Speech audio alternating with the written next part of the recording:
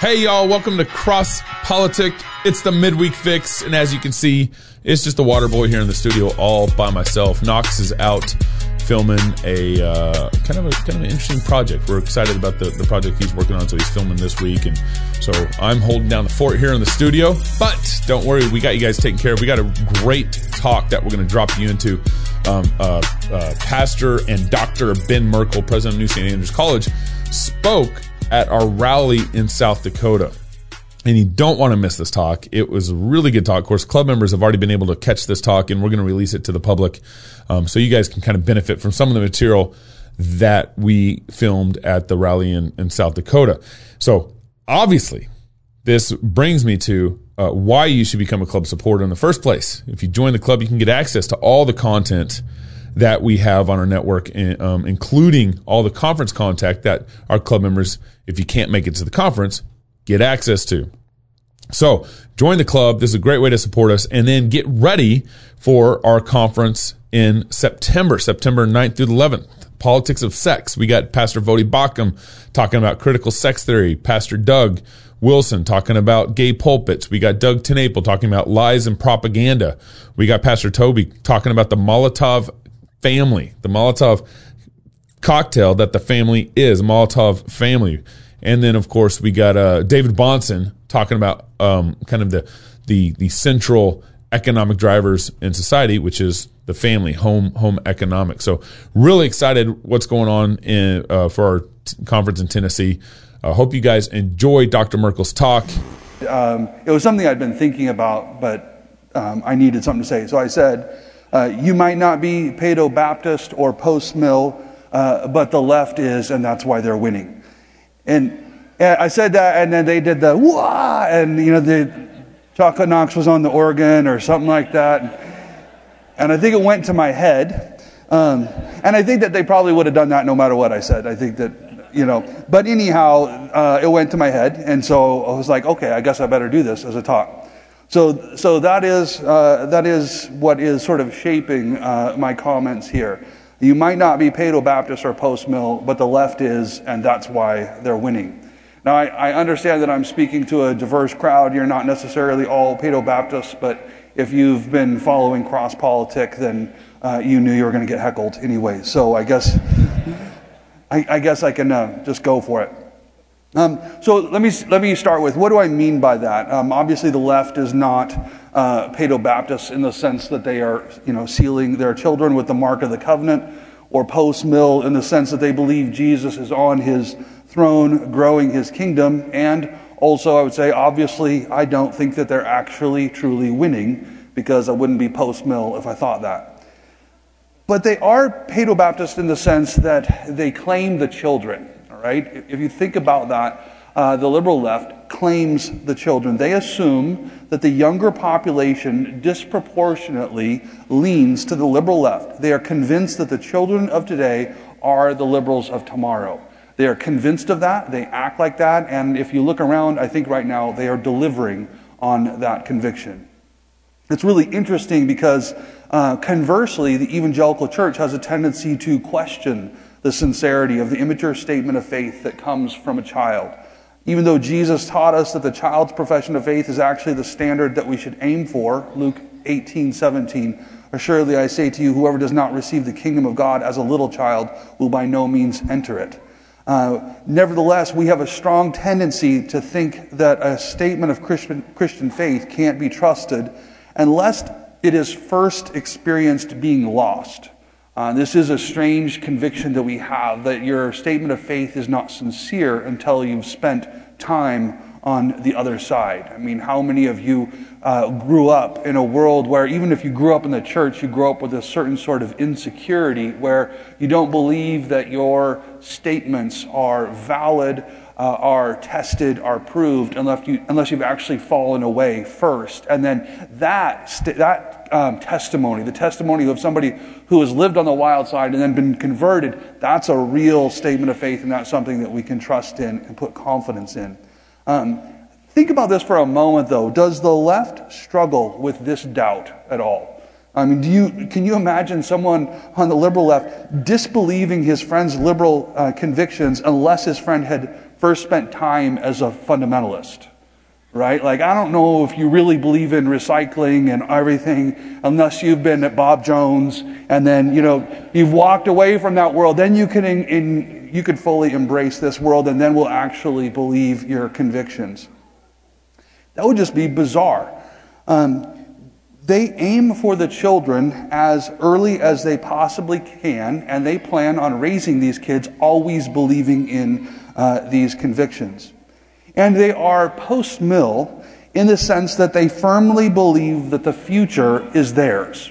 The future belongs to them, right? They believe that they are writing the history books and they are projecting into the future the way this whole story is going, and they believe with great confidence the trajectory that they are on.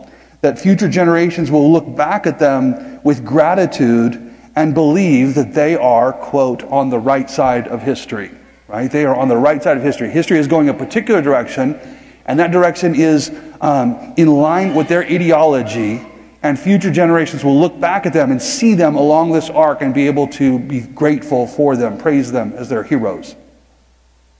And I believe that they are winning in the sense that these strategies have been successfully employed or deployed by them over the last 50 years to significantly set back the advance of the gospel. Right? These strategies are all around us, and they are working. They are very powerful. And I think that they have impeded the growth of the gospel or the spread of the gospel. Let me give you some examples of how I see this playing out in the world that we live in. Obama used to, he liked to repurpose what was a great quote from Martin Luther King. This is the King quote. "The arc of the moral universe is long, but it bends towards justice." And Obama used to deploy this all the time, rework it in different ways. But the arc of the moral universe is long, but it bends towards justice. That is an optimistic view of the advance of life on this earth in a very particular direction. Incidentally, just yesterday, Biden was giving the first address to Congress, and he dropped this quote again yesterday, learning it from Obama. But Obama plotted the points of this arc, this hopeful arc that we're supposed to have for the direction that history is headed in.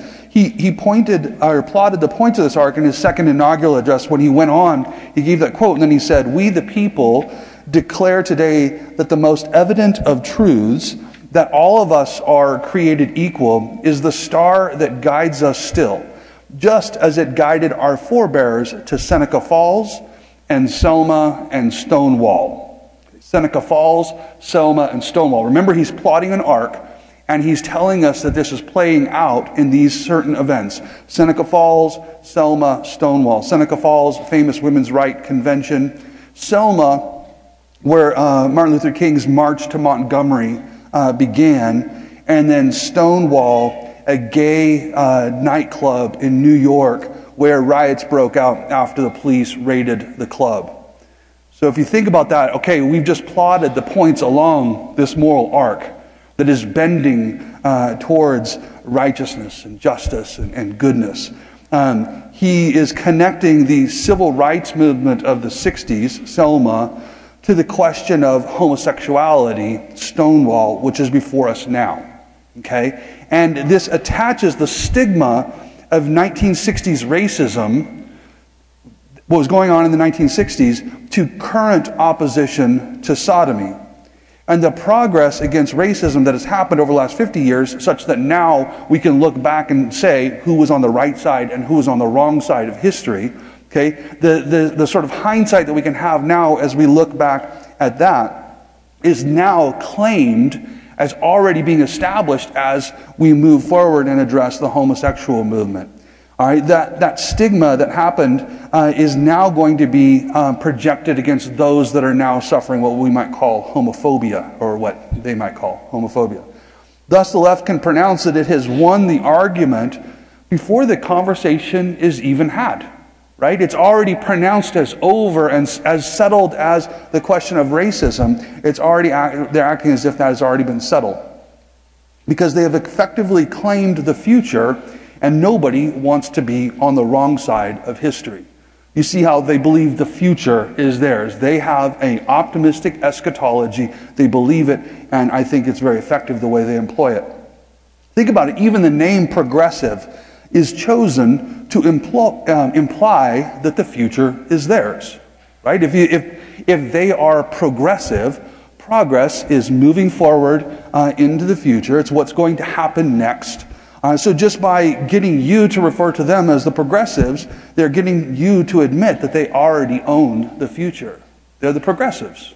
What are you then? You're the regressive, I guess. Right? So they have a very optimistic understanding of where they're headed. And going back to the first point, part of why they believe the future is theirs is that they believe that the children are theirs. They have a claim to the children.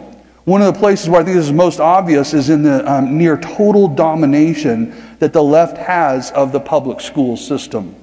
Okay, that system is entirely owned by the left, and it is the most dominant education system in America. This is a quote taken from a survey by the Pacific Research Institute regarding political affiliation in the public school system. Among English teachers, there are 97 Democrats for every 3 Republicans in the public school system, with the proportion being even more one-sided among health teachers, with 99 Democrats for every 1 Republican. That's, okay, the health class, this is where you're getting your sexual ethic. This is where you're being taught about your body, sexuality, and all of those things, and it is entirely dominated by one particular kind of person. Your English class, we're very dismissive of the English teacher, but this is the person who's teaching your kids how story is understood, what a hero looks like, what a villain looks like. Is very dominated by a particular ideology.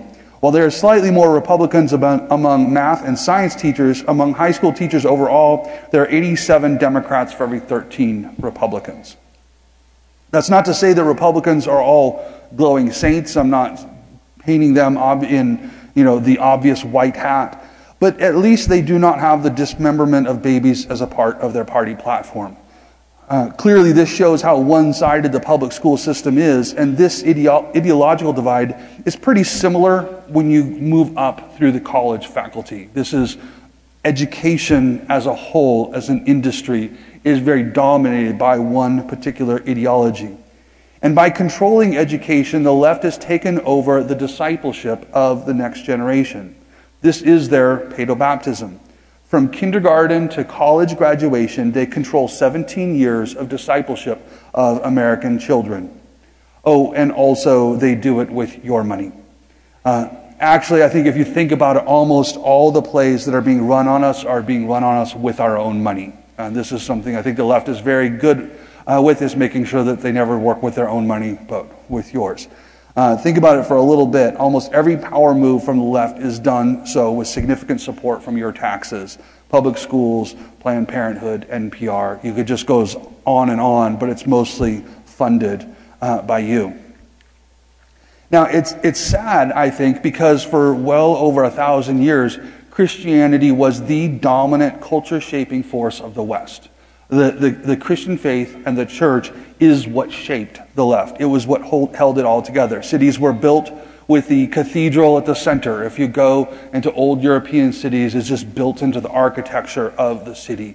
And even moving east in America, the older the city, the more you see the Christian church right at the center of these cities as they were first built. Children were taught to read, not so that they could get jobs, but so that they could read their Bibles. Right? That was the purpose of education. And you go back for about 1,500 years in the West, the purpose of education in the West has always been about so that you could pass your faith on to your children. That was the first and the primary reason why we taught literacy, and we wanted students or our children to get a real, true education. Isn't it weird then to think that prioritizing the Christian discipleship of your child over that of getting your kid a job, which is what we have now been told that education is entirely about, which is, I think, a move to pull the faith out of our ability. It's to remove our ability to pass our faith on to our children. We're told now that the purpose of education is to get a job. But it's weird if you think about it for the last 1,500 years, that when education was prioritized, or the main purpose of education was to pass on the faith, that world that had that priority managed to build one of the most fruitful heritages that we have seen in world history. It is one of the most enterprising cultures in the world that was built by that conviction. And I think it's almost as if God has built into this world, or has built this world in such a way that if you seek first the kingdom of God, all these things will be added unto you. But I digress. Let me get back onto my point here. Yet over the last 100 years, despite the fact that Christianity has had such significance in the building of culture in the West, over the last 100 years, the church has lost its saltiness. In particular, we have succumbed, and I think this is becoming more and more apparent in our current context. We have succumbed to the myth of pluralism. The strategy that says that Christians should simply aim for Christianity to be considered as one viable option among many.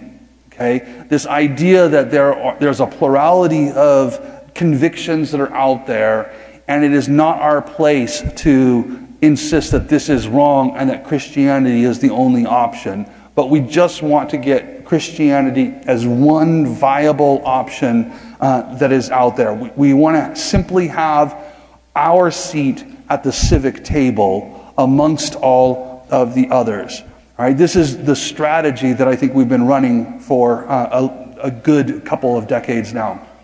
I got my introduction to the tactic of Christian pluralism when became president of New St. Andrews, and then we became a part of a group called the Council for Christian Colleges and Universities, the CCCU, which is really the association of all the fairly respected evangelical colleges in America. And so we were a part of this group, and shortly after I showed up, one of the initiatives that the CCCU got really excited about was this initiative called Fairness for All.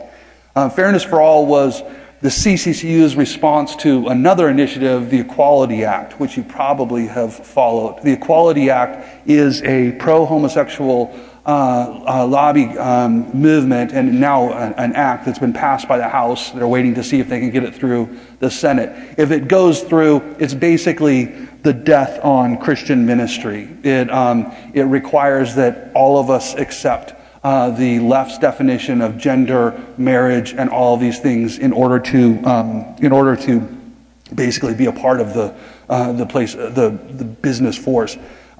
We would all be required to submit to that. So the CCCU wanted to come up with some sort of compromise to protect us from the Equality Act, and they put together this thing called the Fairness for All initiative. It was an attempt at a compromise that the CCCU crafted, and the basic idea behind Fairness for All was that Christians should acknowledge that we live in a pluralistic world. Okay, we live in a pluralistic world, and America is a pluralistic nation, and we just need to admit it. You just need to come to grips with the fact that that's the way America is. It's pluralistic. And we should act in accordance with this. So Christians should acknowledge that we live in a pluralistic world, and we should apply this particular reading of Jeremiah 29:7, which is this verse that says, "Seek the peace of the city." And this has become this real mantra for Christians trying to live within a pluralistic world. You need to seek the peace of the city.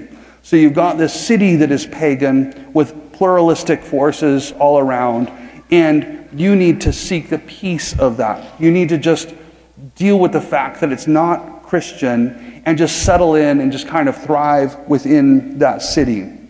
We'll come back to that Jeremiah passage in a little bit. And so for Fairness for All, this meant that we as Christian colleges needed to actually advocate for homosexual rights in exchange for Christians being able to hold to a Christian sexual ethic. So what we would say is we positively argue in favor of the gay agenda in the broader civic realm in exchange for you allowing us to have a Christian ethic on our campus. Meaning I would I would throw my support behind the prosecution of the Christian baker who had refused to make a homosexual wedding cake. I would support his prosecution in exchange for my campus being able to hold to this sexual ethic of Scripture. That is being sophisticated. That is accommodating yourself to the reality of the pluralistic world that we live in. I still remember the meeting that I went to with all the Christian college presidents where this position was advanced. The first speaker that they brought forward in order to address us was a gay legal activist. So it's a group of Christian college presidents, and we're being advised on how we ought to handle this legal strategy by a homosexual legal advocate. The next speaker up was a Mormon attorney.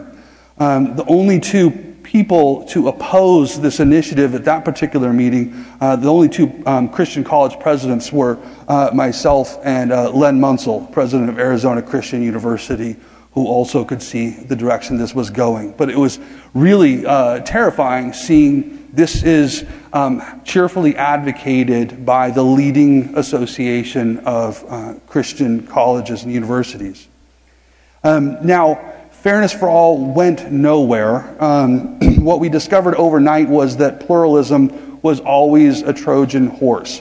You will make all of the compromises to get the seat at the table, and that was the thing. We were constantly told, listen, not all of this is great, but we have to get a seat at the table because it's so important to be at that table. So we'll compromise this, and we'll get the seat at the table. So you make all those compromises, you get the seat at the table, and then you discover that the other side has not compromised at all, and you've lost completely. You make all the compromises to get the seat at the table, and what you'll always discover is that they have not reciprocated. They make no compromises back in the other direction. The Wall Street Journal ran an editorial yesterday asking the question, why does President Biden keep inviting people to collaborative efforts and then walk out and act univocally?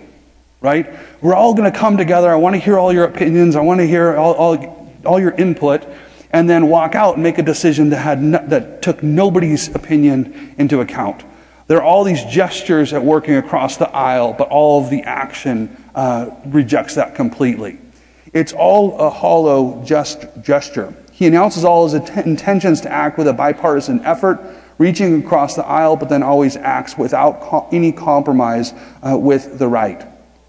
They never intended to share space with you because you believe in one God. Your faith in one sovereign God who made the world was never ever going to fit in.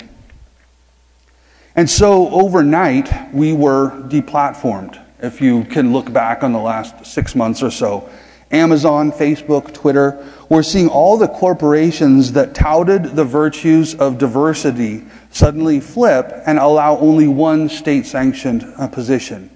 I just listened right before I came out here. I listened to our mayor give his State of the City address, recorded on YouTube because we have to social distance to be kind. But I listened to his YouTube State of the City address, just curious to see how he would summarize the past year in Moscow, which has been rowdy.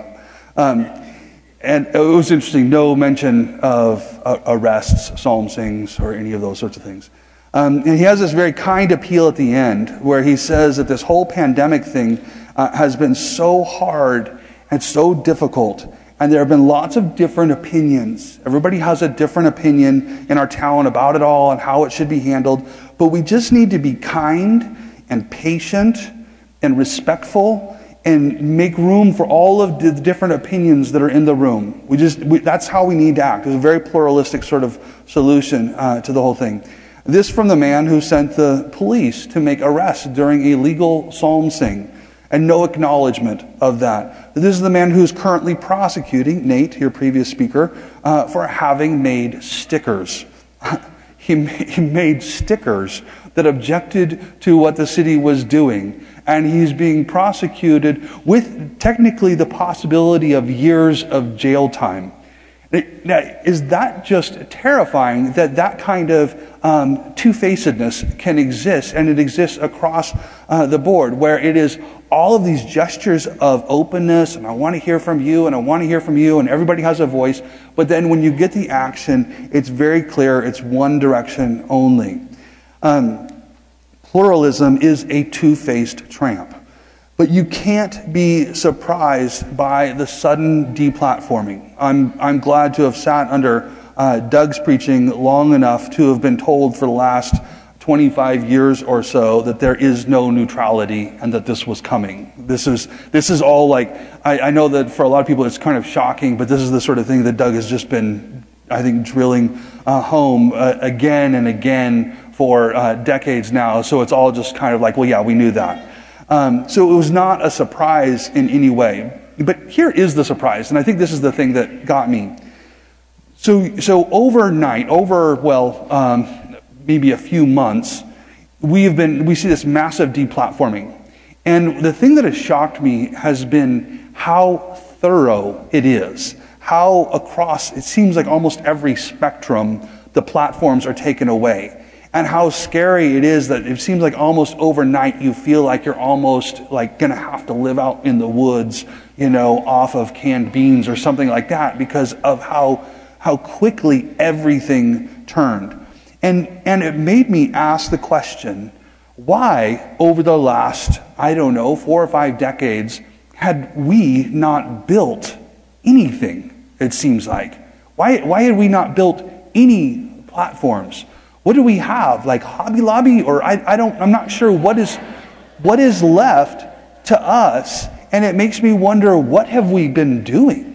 What have we been doing? Given our convictions about our faith and our understanding of the maker of the universe, how have we not been busy in this world crafting something that we actually owned that could withstand this attack? Why has the platforming been so total, or the deplatforming been so total at the national level? And the answer is, I think we've been monkeying around.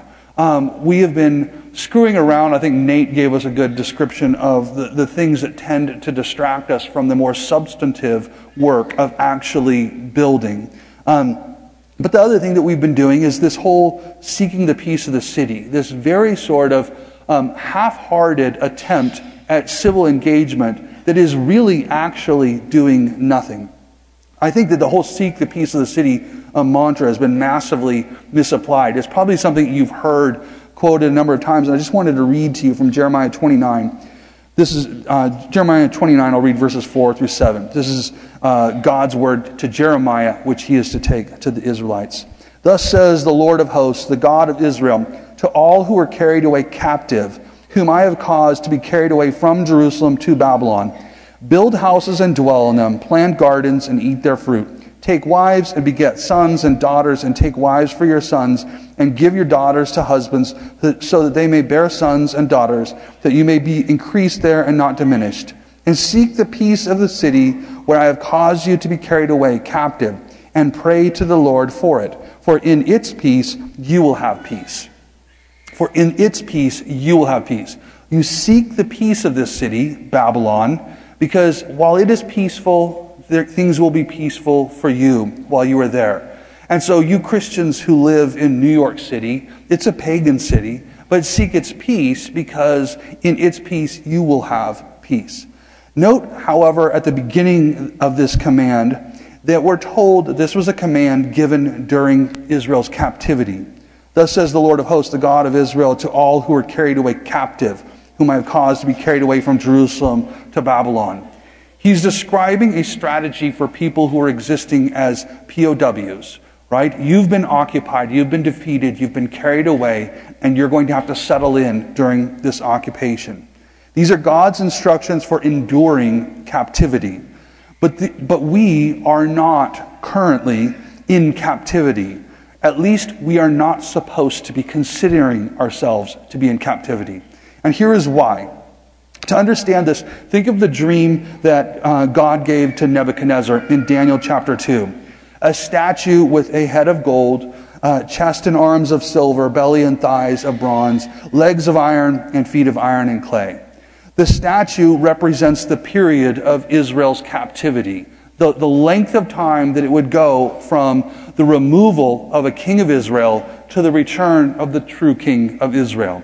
It's the period of their captivity, and the statue represents the nations that occupy Israel.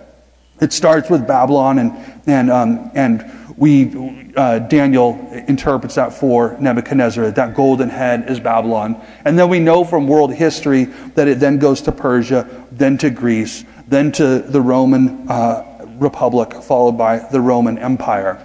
And this is the period when Israel is occupied by another power. And at the beginning of this time, Jeremiah is told by God that the Israelites need to just settle down and hang loose. You don't have a king, you're occupied, and you need to wait. You need to wait. The sins of Israel have been such that we've removed your king, and you need to wait. And the ground is going to wait until the king returns. And this Jeremiah 29 is the strategy for how you endure that kind of occupation. You seek the peace of the city. You wait until God moves. That was God's command to them. To violate that, to say, no, I don't want to do this, I want to overthrow Babylon, would have been to go against God. Okay? They were not commanded to try to overthrow Babylon. However, we know in Daniel 2 that when you get down to the feet, when you get down to the clay mixed with iron, when you get down to the Roman Empire, that when there is an emperor in Rome, suddenly a rock is going to hit the feet of that statue. And that rock is going to crumble the whole statue. And the whole thing falls apart. But the rock starts to grow. And the rock grows until it fills the whole world. Look at Daniel chapter 2. This is the very end of that.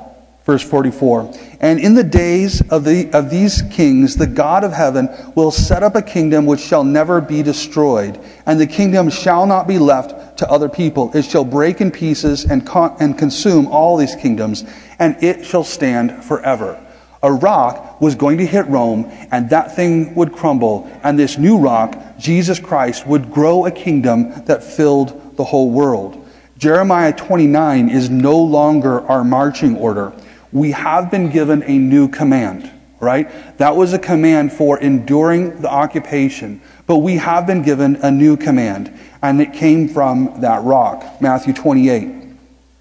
And Jesus came and spoke to them, saying, all authority has been given to me in heaven and on earth.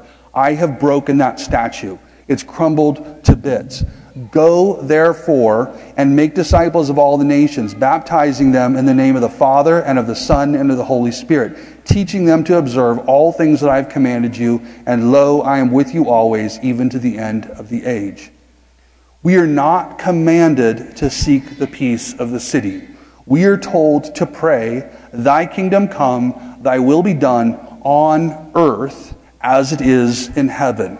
Jesus at the Great Commission told us to take this message and to subdue all of the nations with it, expecting God's kingdom to come on earth as it is in heaven. So we're told to pray, thy kingdom come, thy will be done on earth as it is in heaven. So I am not to seek a secular definition of fairness that is going to be given to them and then reserve for myself just within my college campus a Christian understanding of what fairness is. Okay? I cannot have different standards because I don't live in a pluralistic world. Now I understand that seek the peace of the city as a passage can have enduring application now. I don't object to a pastor exegeting that passage to explain the ways in which we could use that now and learn from it now. And I understand people making a wise application of that passage to your current situation. But I strongly object to the idea that we should look at the world around us now and see a similar situation to the situation in which the Jews during the Babylonian captivity found themselves, and to conclude that we ought to deploy a strategy of hanging loose and not rocking the boat.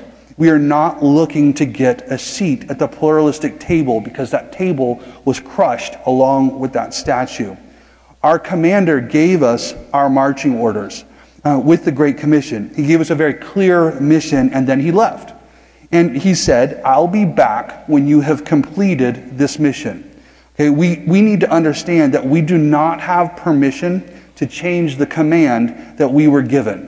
Okay, you can't, when the commander says, this is your job, I'll come back when you have finished it.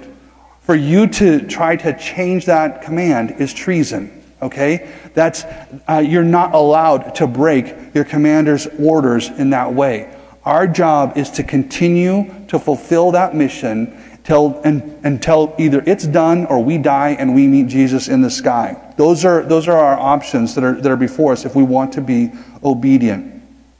He said, I'll be back when you've completed this mission. So we need to understand we don't have permission to change the command. We do not have the right to look at our situation and say, well, surely Jesus didn't anticipate Joe Biden and AOC. Surely he didn't see this coming. Surely if he saw this, he would give us some slack and tell us, never mind, don't try to advance the gospel, just seek the peace of the city. Surely he didn't understand how hard it would be to have people on Twitter mad at you. Right? Surely he didn't see that coming. But to abandon the mission or to redefine the mission to be less ambitious is disobedience, and we can't allow that. So let me close with a specific exhortation. I want to make the argument that we, as faithful Christians, need to take aim at the institutions. And by that, what I mean is I'm going back to that moment where the sudden deplatforming happened, and you're looking around saying, why hadn't we built these? Well, we should have. We should have. It was a part of our job. And repentance means going back, saying we're sorry for our negligence, and getting to work building the way we should have been all along. And in particular, I want to single out the institutions, and I'm picking the word institution deliberately because I think it's somehow kind of offensive to the evangelical ear, right? There's something about the institutions that we really dislike. There's an allergy that we have to it, which I think that we need to get over because that is where we're getting creamed right now. Here's what I mean. Evangelicals have pitted the inner subjective experience of the faith against the external building of faithful institutions. Okay? We've pitted those two things against each other. The inner subjective experience of evangelical faith versus the exterior institution. We pit those two things against each other. I'm not going to do all of the work here, but I think if you were to think about this for very long, you would see how this is connected to our views of baptism and eschatology. Right? Those actually, part of our allergy to institution building has to do with how we think about baptism and how we think about our eschatology. So we've pitted the inner subjective experience of the faith against the external building of faithful institutions. This has created a divide between the internal and the external. And initially this sounds pious and faithful. After all, we know that external religiosity that does not have the internal reality is just hypocrisy and it's going to hell, right? We know that. If you have external religiosity, but you do not have internal regeneration, saving faith, a living gospel in your heart, if you don't have that, but you have the T-shirt or the buildings or whatever, you're still going to hell. Right? You need to have that internal reality. Plenty of baptized people with lots of religion on their outside, but none on their inside, will be saying, Lord, Lord, at the day of judgment, and Jesus will be saying, depart from me, I never knew you. Matthew 7. However, Jesus also taught that what was on the inside would always show up on the outside. If it's inside of you, it will be showing up outside of you. Luke chapter 6, starting at verse 43. For a good tree does not bear bad fruit, nor does a bad tree bear good fruit. For every tree is known by its own fruit. For men do not gather figs from thorns, nor do they gather grapes from a bramble bush. A good man, out of the good treasure of his heart, brings forth good, and an evil man, out of the evil treasure of his heart, brings forth evil. For out of the abundance of the heart, his mouth speaks. What you are on the inside will show on the outside. I'm preaching through the Gospel of John right now, and one of the things I'm starting to slowly see develop is that John has this long critique of private faith. All right, it starts with Nicodemus, who's coming to Jesus by night, and then you start to have these crowds who, it will say in the text, they believed in Jesus, but then you'll find that these people who believed in Jesus won't confess it, won't openly say it, because of a fear of the Jews, because of a fear of being thrown out of the synagogue. And you'll have the very same people who believe in Jesus are the people who are picking up rocks to stone him in just a little bit. Because you cannot have this private little faith that does not start to come out. The private faith that does not manifest itself, that does not come out, is temporary faith. It's what becomes temporary faith, and temporary faith is what becomes false faith. It's the faith that falls away. It's the faith that in 1 John, he's going to say, these are the people that went out from us, and that means they were never of us, because if they'd been of us, they would have remained. Right? So that this private faith is the temporary faith, and that temporary faith is false faith. If you have it on the inside, it comes out. All right? If you have it on the inside, it comes out. So hypocrisy is when the outside and the inside don't match. All right? Hypocrisy is when the outside and the inside don't match. You can have this by being a Christian on the outside and no Christian on the inside. Just having all the trappings of Christianity, but not the evangelical faith. But you can also have this by having a Christian inside and no Christian outside. As in, you have this vague belief, but you're scared to let it show. You're scared to do anything with it. And I think John shows us that that is temporary faith and false faith. Both of those are a problem. Okay? Hypocrisy is when the outside and the inside don't match. Our outside must match our inside. We must live on the outside like we are on the inside. And this is why I'm saying we must learn to retake and rebuild the institutions. I go to so many functions representing an evangelical college inside some accrediting body or who knows what, and constantly run into people who have secret convictions that they're not willing to have the courage to insist on those convictions being represented at the institutional level.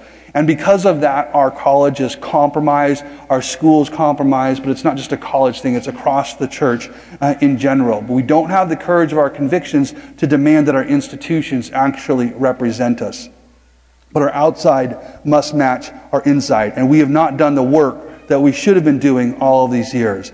And that's why I say we, I think, have a real burden to rebuild the institutions. I know that it looks grim, but I don't get my eschatology from the news. I get my eschatology from Scripture.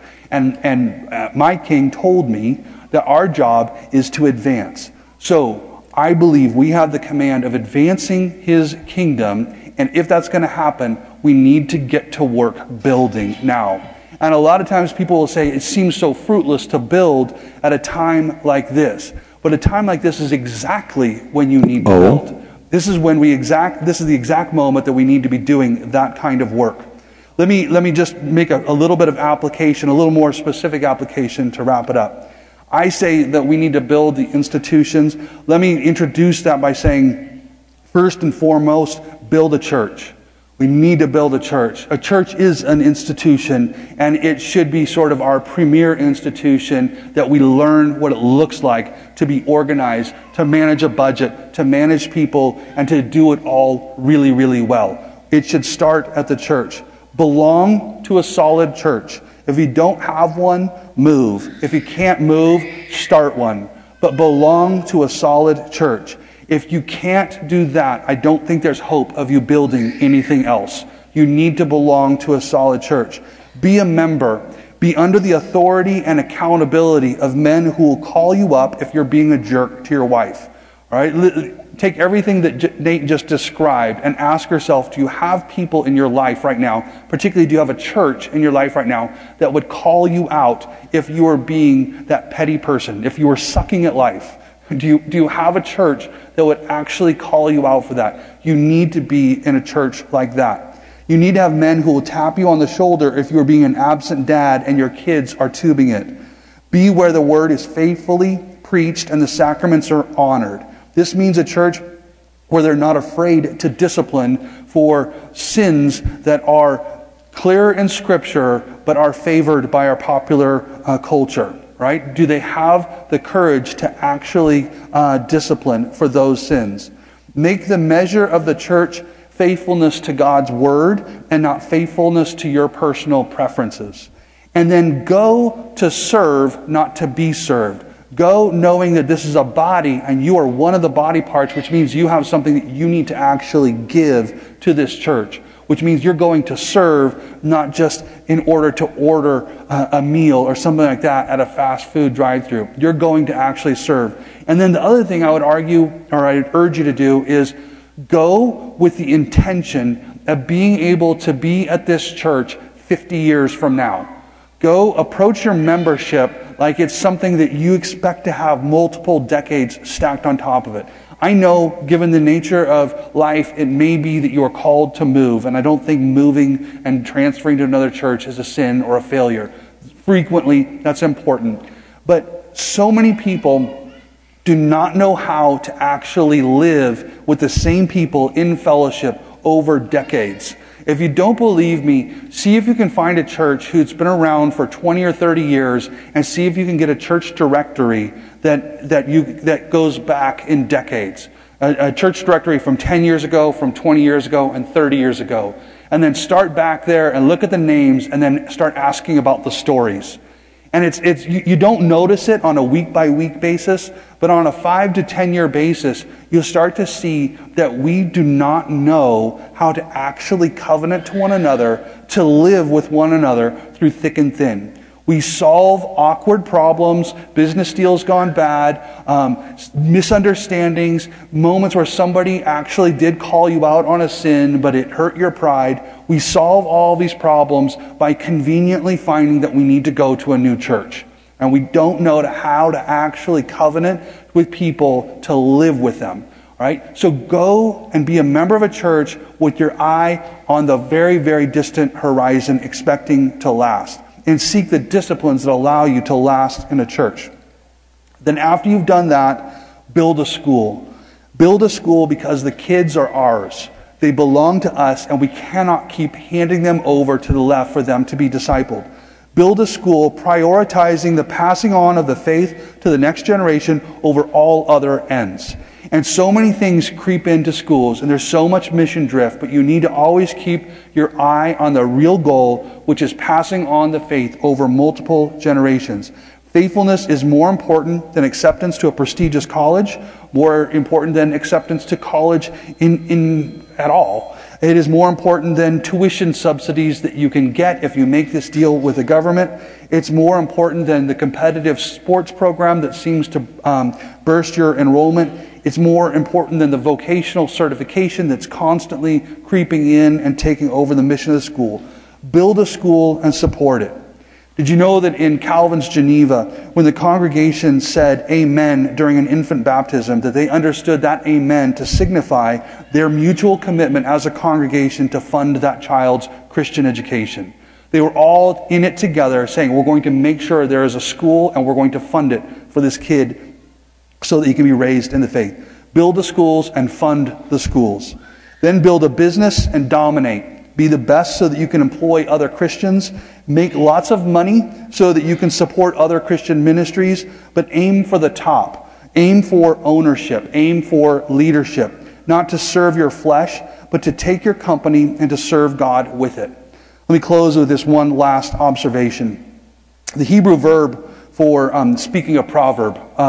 Hebrew is one of my kind of fun little pastimes. But the Hebrew verb for to speak a proverb is mashal. Mashal just means speak a proverb. They have their own verb for just that.